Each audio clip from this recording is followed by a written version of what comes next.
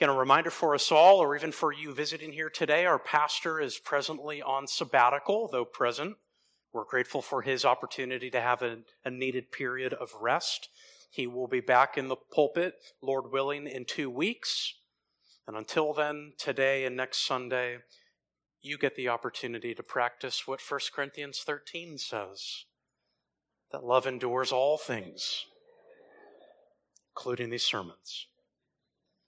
1 Corinthians 13, if you're taking notes this morning, the title for this message is The Main Ingredient. The main ingredient. Let's look to the Lord and ask for His help as we come to study His Word.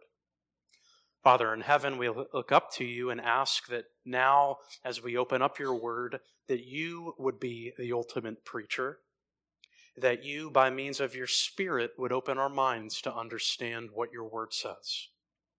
Our prayer this morning is simple. Convict, convert, correct, comfort, conform. We ask this for our Savior's sake. Amen. What is love? Have you ever asked this question?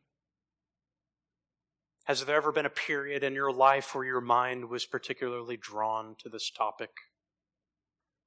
If so, it must mean that you're human, because humans for a long time have thought long and hard about what love is. Some would turn to the most analytical, joining the ranks of philosophers who throughout the centuries have waxed eloquently answering this question. But it seems most would turn to the poets and join their rank as they too have sought to answer this question, what is love? These poets have sought to answer the question by means of sonnets, by means of soliloquies, but it seems many have turned to song, musical poets. You sit and you ask, what do we mean? Well, a quick search on the internet will bring up song titles where you find evidence that many have sought to answer and explain by means of musical poetry what is love. Many attempts, many expressions seeking to answer this question. A sampling of them include the following: can't buy me love, endless love, higher love, tough love, bleeding love, tainted love, love spelled L-O-V-E, love story, I just called to say I love you, I will always love you. You've lost that loving feeling. Or even asking, what about love? Or maybe appropriately, because of something that took place in town last night, all you need is love. And yet with all of these poets and all the people who listen in and ask the question, what is love? It seems as if for many it is indescribable and yet undefinable. And yet for the Christian, we know that this question can indeed, must indeed be answered because God has spoken. The very author, you could even say producer, director, and actor in this world, by means of his speech, where he, the ultimate authority, reveals reality in his word, he's answered this question. In our passage this morning, we find its fullest expression, its most detailed answer, as he uses his servant, the Apostle Paul, as he writes to the church in Corinth. Again, by means of recap from last week, as Paul writes to the church at Corinth, he writes to a church filled with issues, filled with dysfunction. And he writes as a shepherd to lovingly correct and lovingly even challenge them. And as we come to 1 Corinthians 13, we find ourselves in a section in the overall letter of 1 Corinthians, chapters 12, 13, and 14, as he hones in on maybe the most pressing issue, that of spiritual gifts. Where those in the church at Corinth were totally missing the point of these gifts. Instead of being used, looking outward to benefit, to bless, to build up the body, rather they turned inward and sought to flaunt and misuse these spiritual gifts. And so Paul, thinking of these gifts, bringing up the topic of love in verses 1 through 3, stresses the absolute necessity of love. And the sad reality that at the church in Corinth, this was the missing ingredient. He brings up their speech, he brings up their knowledge, he brings up even their sacrifice. And he says, you can have all of these things, and yet like an equation, if you subtract, if you minus, if you're missing love, what does it equal? Nothing. Challenging word for them, a challenging word for us today. You and I too can have all the speech, all the knowledge, make great sacrifice. And yet if this biblical love is missing in our heart, not motivating such actions, in God's perspective, it equals nothing. The missing ingredient, Paul then will now shift to our verses this morning, verses 4 through 7. As the church in Corinth was quite humbled, now he will teach them, here is the main ingredient. You're missing love. You need love. I will now portray love, all of the perfections of love, as he walks through verses 4 through 7. Words that you and I too this morning need to hear. Let's then look to verses 4 through 7 of 1 Corinthians 13. Again, verses you and I are quite familiar with, but you and I desperately need to hear as well.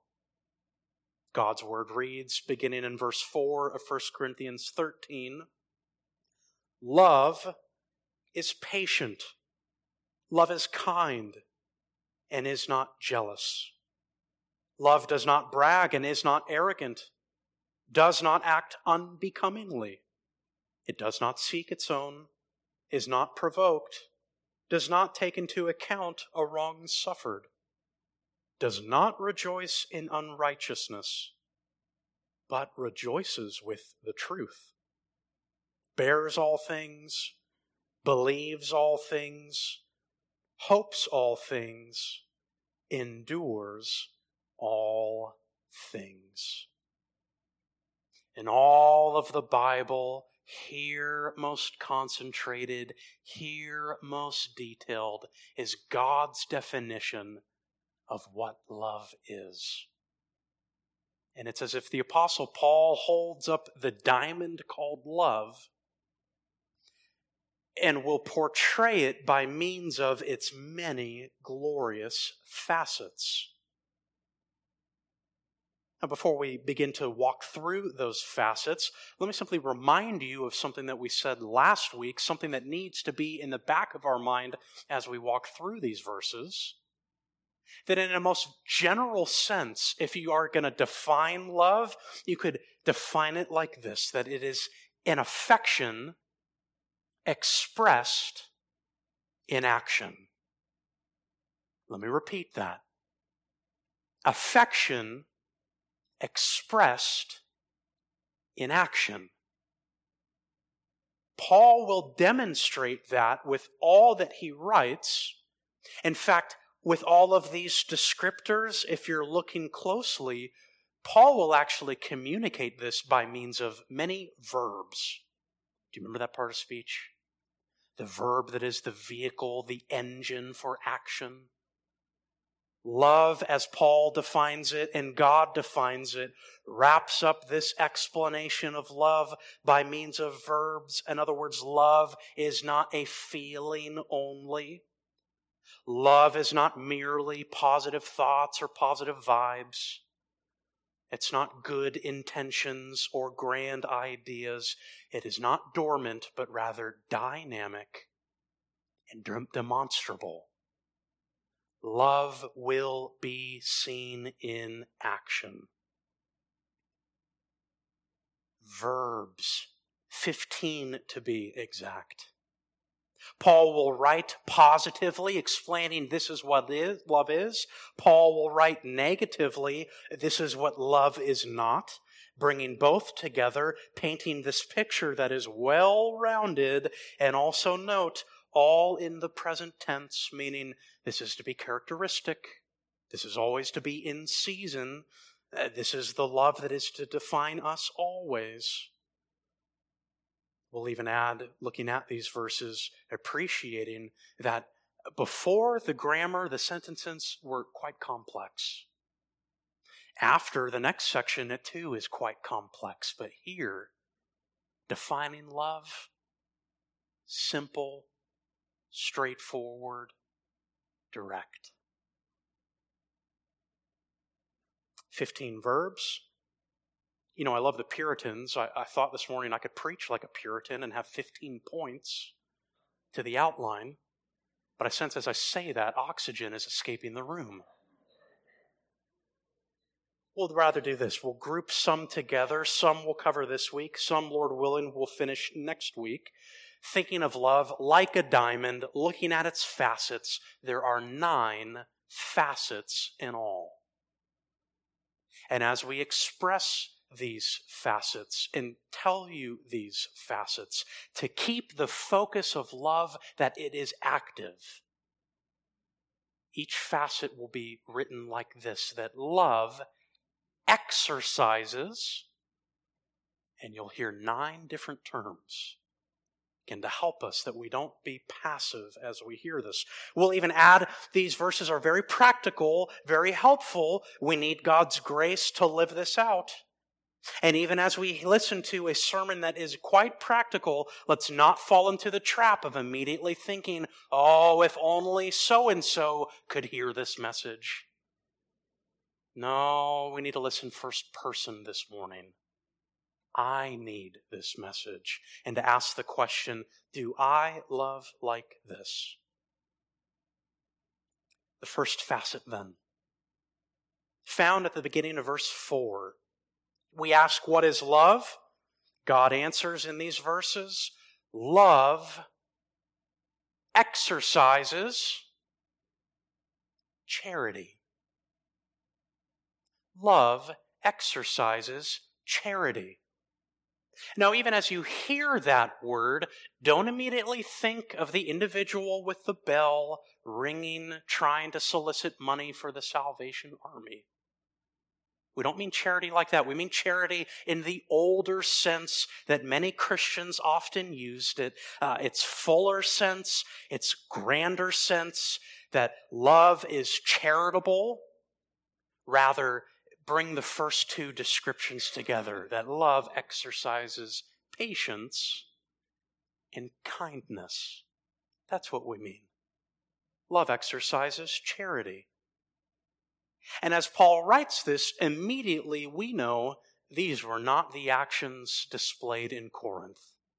As they flaunted their gifts, they were short with one another. As they had many divisions, they lacked kindness toward each other. As they interacted with one another, love was missing. And because of that, there was not patience, there was not kindness, therefore there was not charity. But rather, Paul says, the more excellent way, the way of biblical love, love will always exercise charity as it interacts with other people. He writes first that love is patient, a term that means simply bearing up under provocation without complaint. A term that means to be slow towards, to be long enduring, to be long suffering. It means simply to be patient, remain patient, and if necessary, wait patiently. You may sit here this morning, like certainly some in Corinth would hear it and think, oh yes, great, let me check off the box. Got that down. If you get to know me, I'm pretty laid back. Go with the flow, easy going. And you know, that might be true with circumstances. But are you that way with people? Because that's what Paul drives at as he uses this term. It's not simply being patient and passive and laid back with events, but rather patient, actively patient and charitable toward people. Love is patient with people. That's the focus.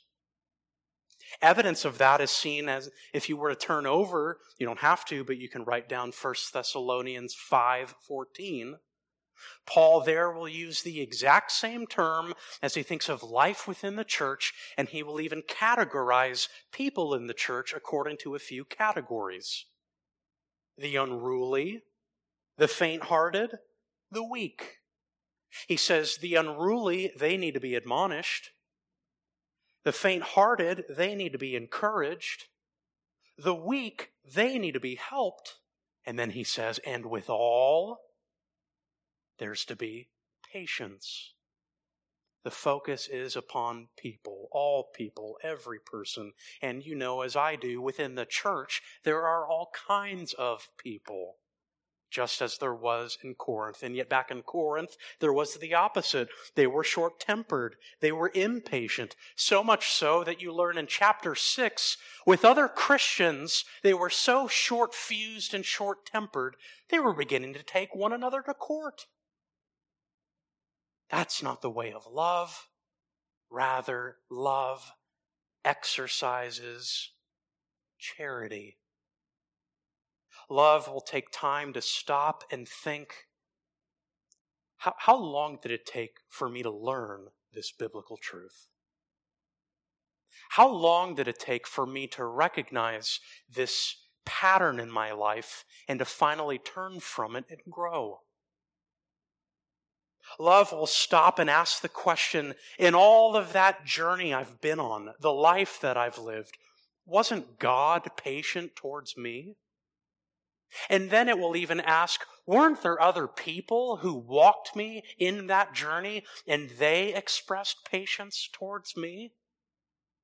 If God has been patient with me, if others have been patient with me, and knowing full well how I lived, how I acted, how I carried myself, and yet rather than writing me off, that they kept walking with me, in light of that, then I will show that, I will exercise that towards others.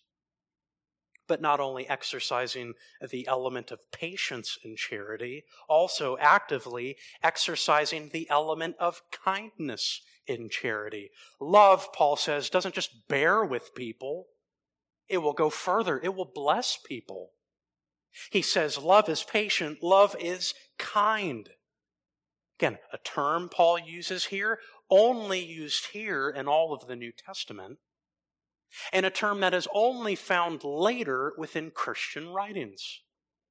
Perhaps the Apostle Paul, as he reflected on love, coins this unique term, trying to capture that amongst Christians with biblical love, there is this kindness that's not found anywhere else.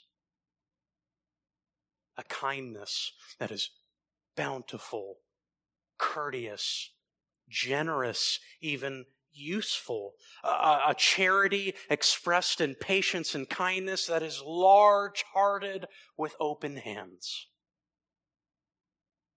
As Matthew Henry once put it, this love not only seizes an opportunity of doing good, but it searches for them. Or as John MacArthur described it, patience will take anything from others. Kindness will give anything to others. Or as one commentator put it, it's simply looking out and thinking about others and recognizing everybody carries a heavy load. Just as I have burdens and just as I have a heavy load, so do you have a burden, have a heavy load, and that shapes then how I respond, how I react. And then when encountering this kindness, when being on the receiving end of this kindness, how refreshing and relieving, even unexpected it can be. It reminds one of what the early church father Tertullian said. writing in a time where to be a Christian, you were an outsider, frowned upon and even attacked and mocked by the pagan unbelievers. And Tertullian writes that if you were to go back to the 2nd century, the kindness of Christians was so evident, and it even so surprised the pagan unbelievers that they began to call Christians not the term Christian, Christiani, but rather a play on the very term kindness, Christiani, calling them the kind ones. We could simply pause and ask if others were to interact with us, other pagan unbelievers were to spend time with us, would they say, he, she, they're known for their kindness? Or would you and I just blend in with the rest that are impatient and unkind, like many that populate this planet?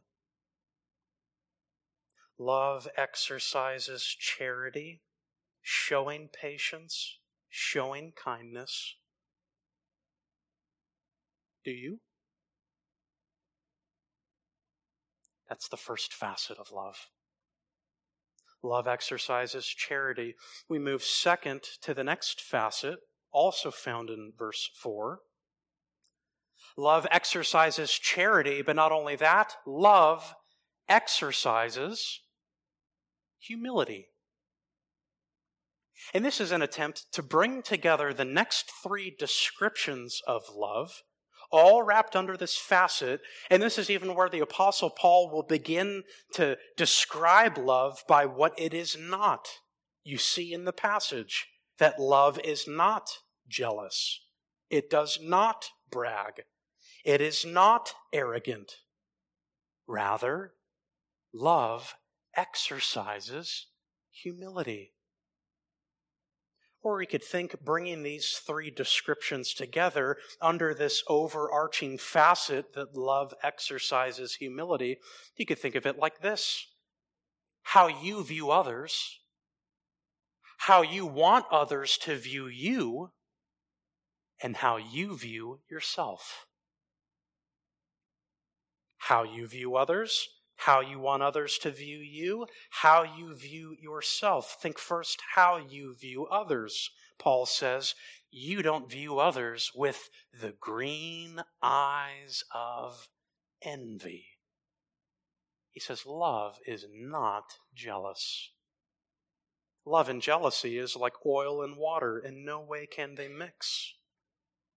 And to think jealous here, it is a deep-seated envy, so much so that one begins to grow resentful, even spiteful. It is looking upon others, viewing others, seeing all sorts of things. Their successes, their achievements, their stature, their blessings, their beauty. And it shrinks back down in the heart and begins to envy what is seen. Begins even to have negative feelings, resentful feelings. Oh, him again? Selected again? Recognized again? Oh, give me a break. Seriously? And how that attitude, that jealousy abounded in Corinth. Again, the rival faction spirit, all these believers even identifying with their favorite preacher, yet masking the jealousy within. Paul will say in chapter 3, verse 3, that there was jealousy and strife among them, and then he will even say, you are acting fleshly.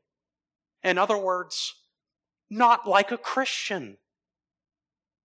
And how this jealousy, like an acid, drip, drip, drip, drip, drip, begins to eat away and burn a hole in what ought to be this bond of unity amongst believers.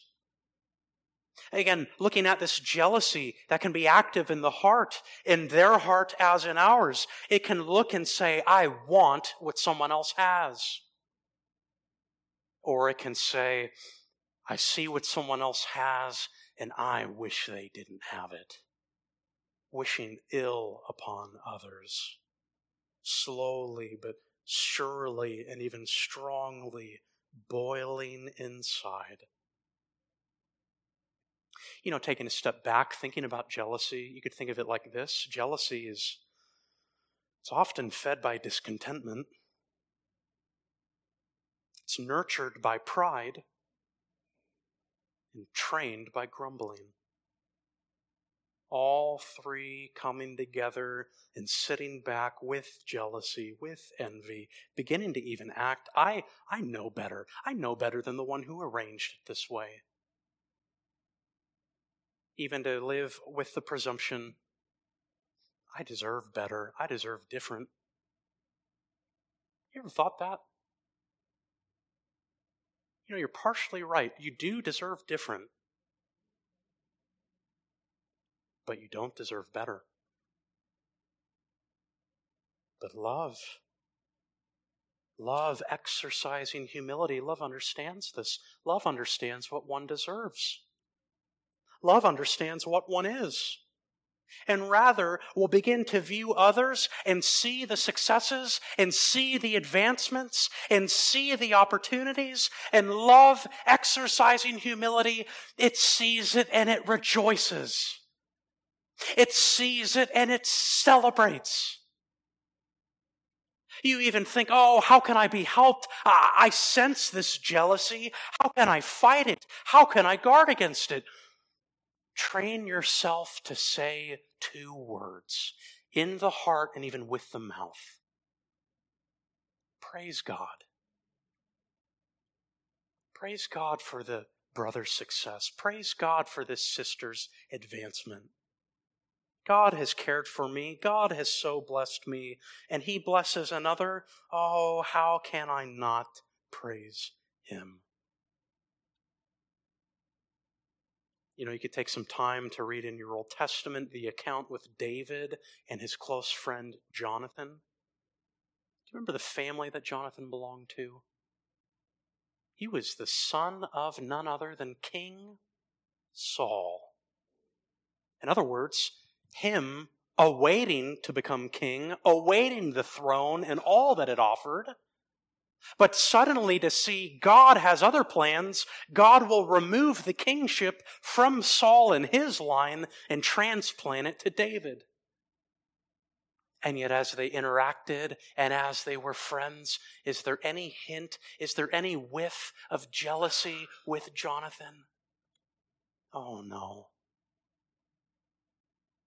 He exercised humility and he rejoiced with his friend's advancement.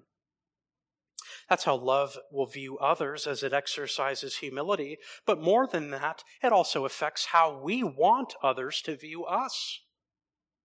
Paul says, love does not brag. What does that mean? Love doesn't heap praise on oneself. Love doesn't go about vocally as a braggart. Literally, the picture here is love isn't a windbag. Love doesn't flaunt one's opportunities. Love doesn't parade one's accomplishments. Love doesn't bait people. You ever experience this? So wanting others to view me a certain way, so wanting others to recognize what I've done, that I'll throw out the bait. I'll say a few things, hoping that they'll bite and respond with praise. Drawing attention to oneself, baiting others to praise. Those in Corinth, they went about flaunting their gifts. They were these windbag braggarts. So much so that Paul will tell us in chapter 3, they're bragging about their wisdom. Chapter 8, they're bragging about their knowledge. Chapter 14, they're bragging about their spirituality. But the real tragedy in bragging and boasting is that it begins to take the praise that should be directed vertically or even appropriately horizontally, and like a thief, it tries to steal it for oneself. A glory hound robbing it from God. You ever wrestle with that? You ever inside so want that praise now? Friend, I can tell you, you can have that praise now. You can so live and so act, entering into that ear canal, the vaunted praise of people. Much like a group in the Gospels, the Pharisees. You could take time, write down Matthew chapter 6 and read what Jesus says there, that here was a group so wanting to practice their righteousness before men, that Jesus will even warn, beware of doing that. And he'll give examples. These Pharisees would go about with their giving and with their praying in such a way publicly, baiting the people to recognize, to praise them for their great spiritual acts. Do you remember what Jesus says 2 times? Truly I say to you, they have their reward in full. Is that what you want? Is that what you're after? Having that reward, that praise now from men? Or would you rather wait and settle for the reward that God will give later?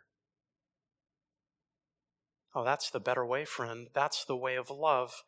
Waiting, looking, even so acting, not to brag, not wanting people to recognize one in a certain way, but like Proverbs 27:2, let another praise you and not your own mouth.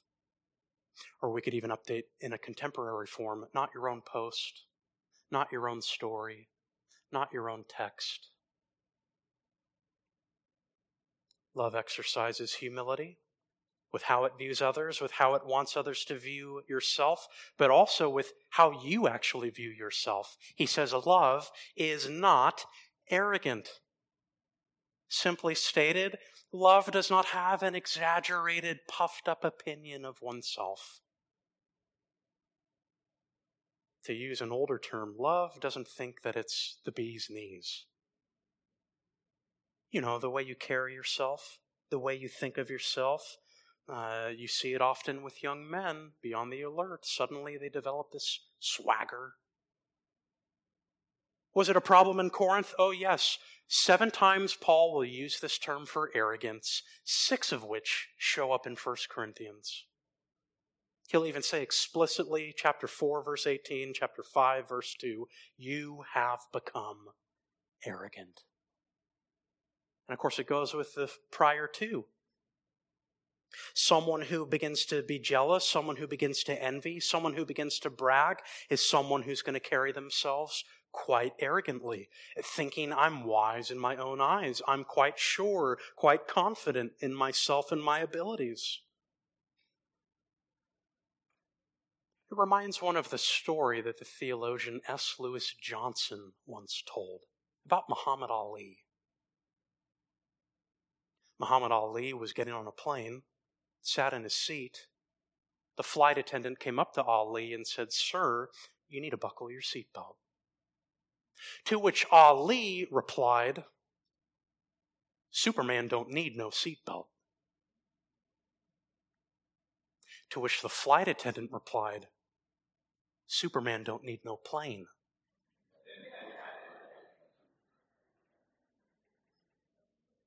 And we laugh.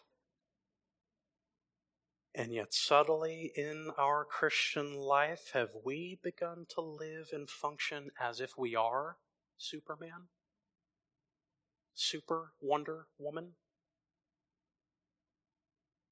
A chief way this can be evidenced is simply to stop and look at your own prayer life. Is there this active demonstration that I am actually dependent upon God? I need His help, and I will actually acknowledge that? Or have we become so self-sufficient, self-satisfied, so arrogant to live as if I can be independent from him? In fact, the irony, the oxymoron of a proud Christian, the Puritan Stephen Charnock once said, proud Christian, that's as much a contradiction as to say a humble devil. If all people would know us, they ought to know us by way of this humility, the way of love that will immediately, when it recognizes within the heart these elevated, exaggerated thoughts of oneself, to turn from it, to repent of it, to call it what it is, and to confess it, and then actively exercising humility, sharing needs, asking for help, admitting wrongdoing, being quick to repent, going about being teachable, open to correction, even welcoming correction. You see someone like that, you then see love is at work in that person's life. Love, then, it exercises charity. It exercises humility. Third, Paul will tell us, love exercises modesty. The beginning of verse 5. Love does not act unbecomingly.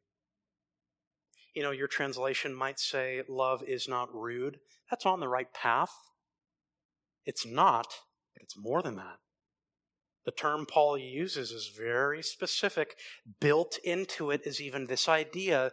There's a scheme, there's a standard, there's an accepted norm, a line or a limit.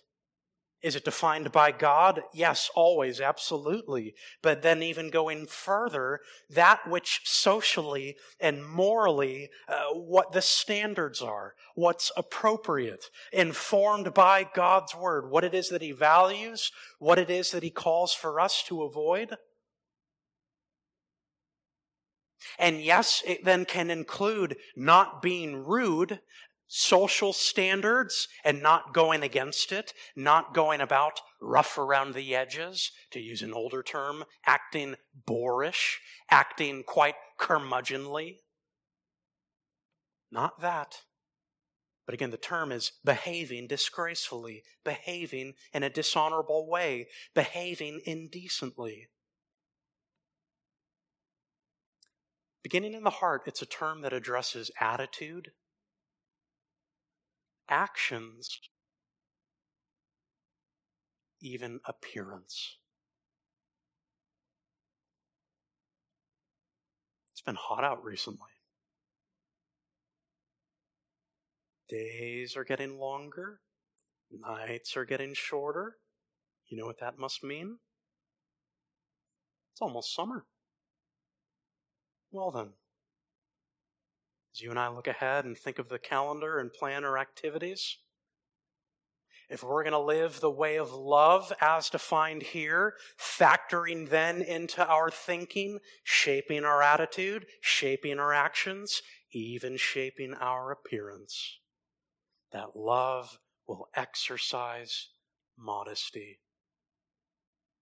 Now, I know some of you might sit here and think, oh, great, here goes the fundamentalist. We got a legalist behind the pulpit. Oh, of course, there are abuses with that. To look at someone and say, your hair can't touch the ears. Really? That's not that.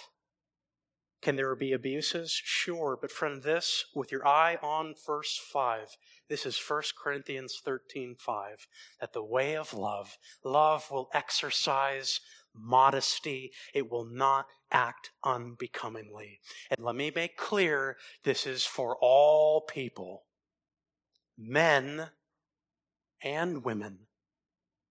Men and women.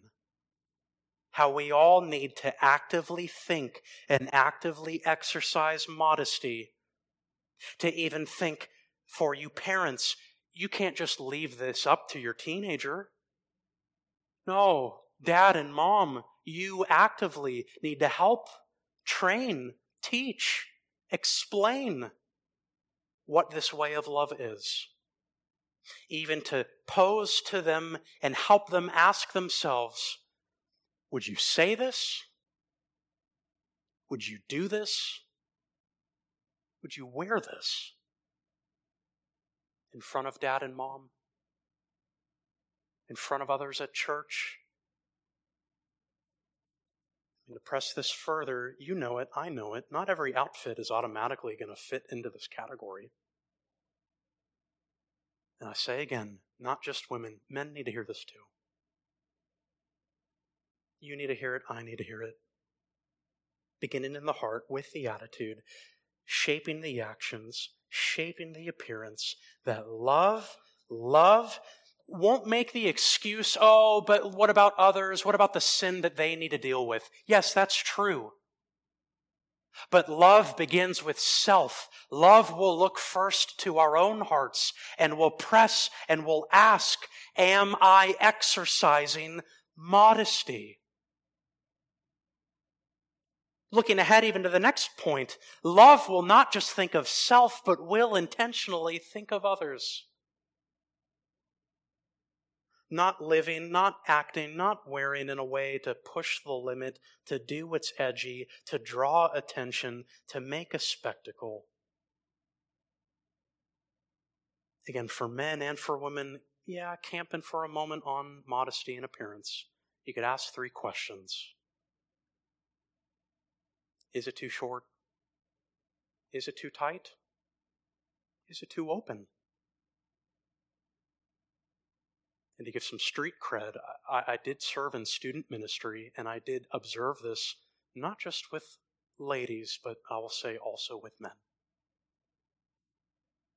Now, love will exercise humility. Love will exercise modesty.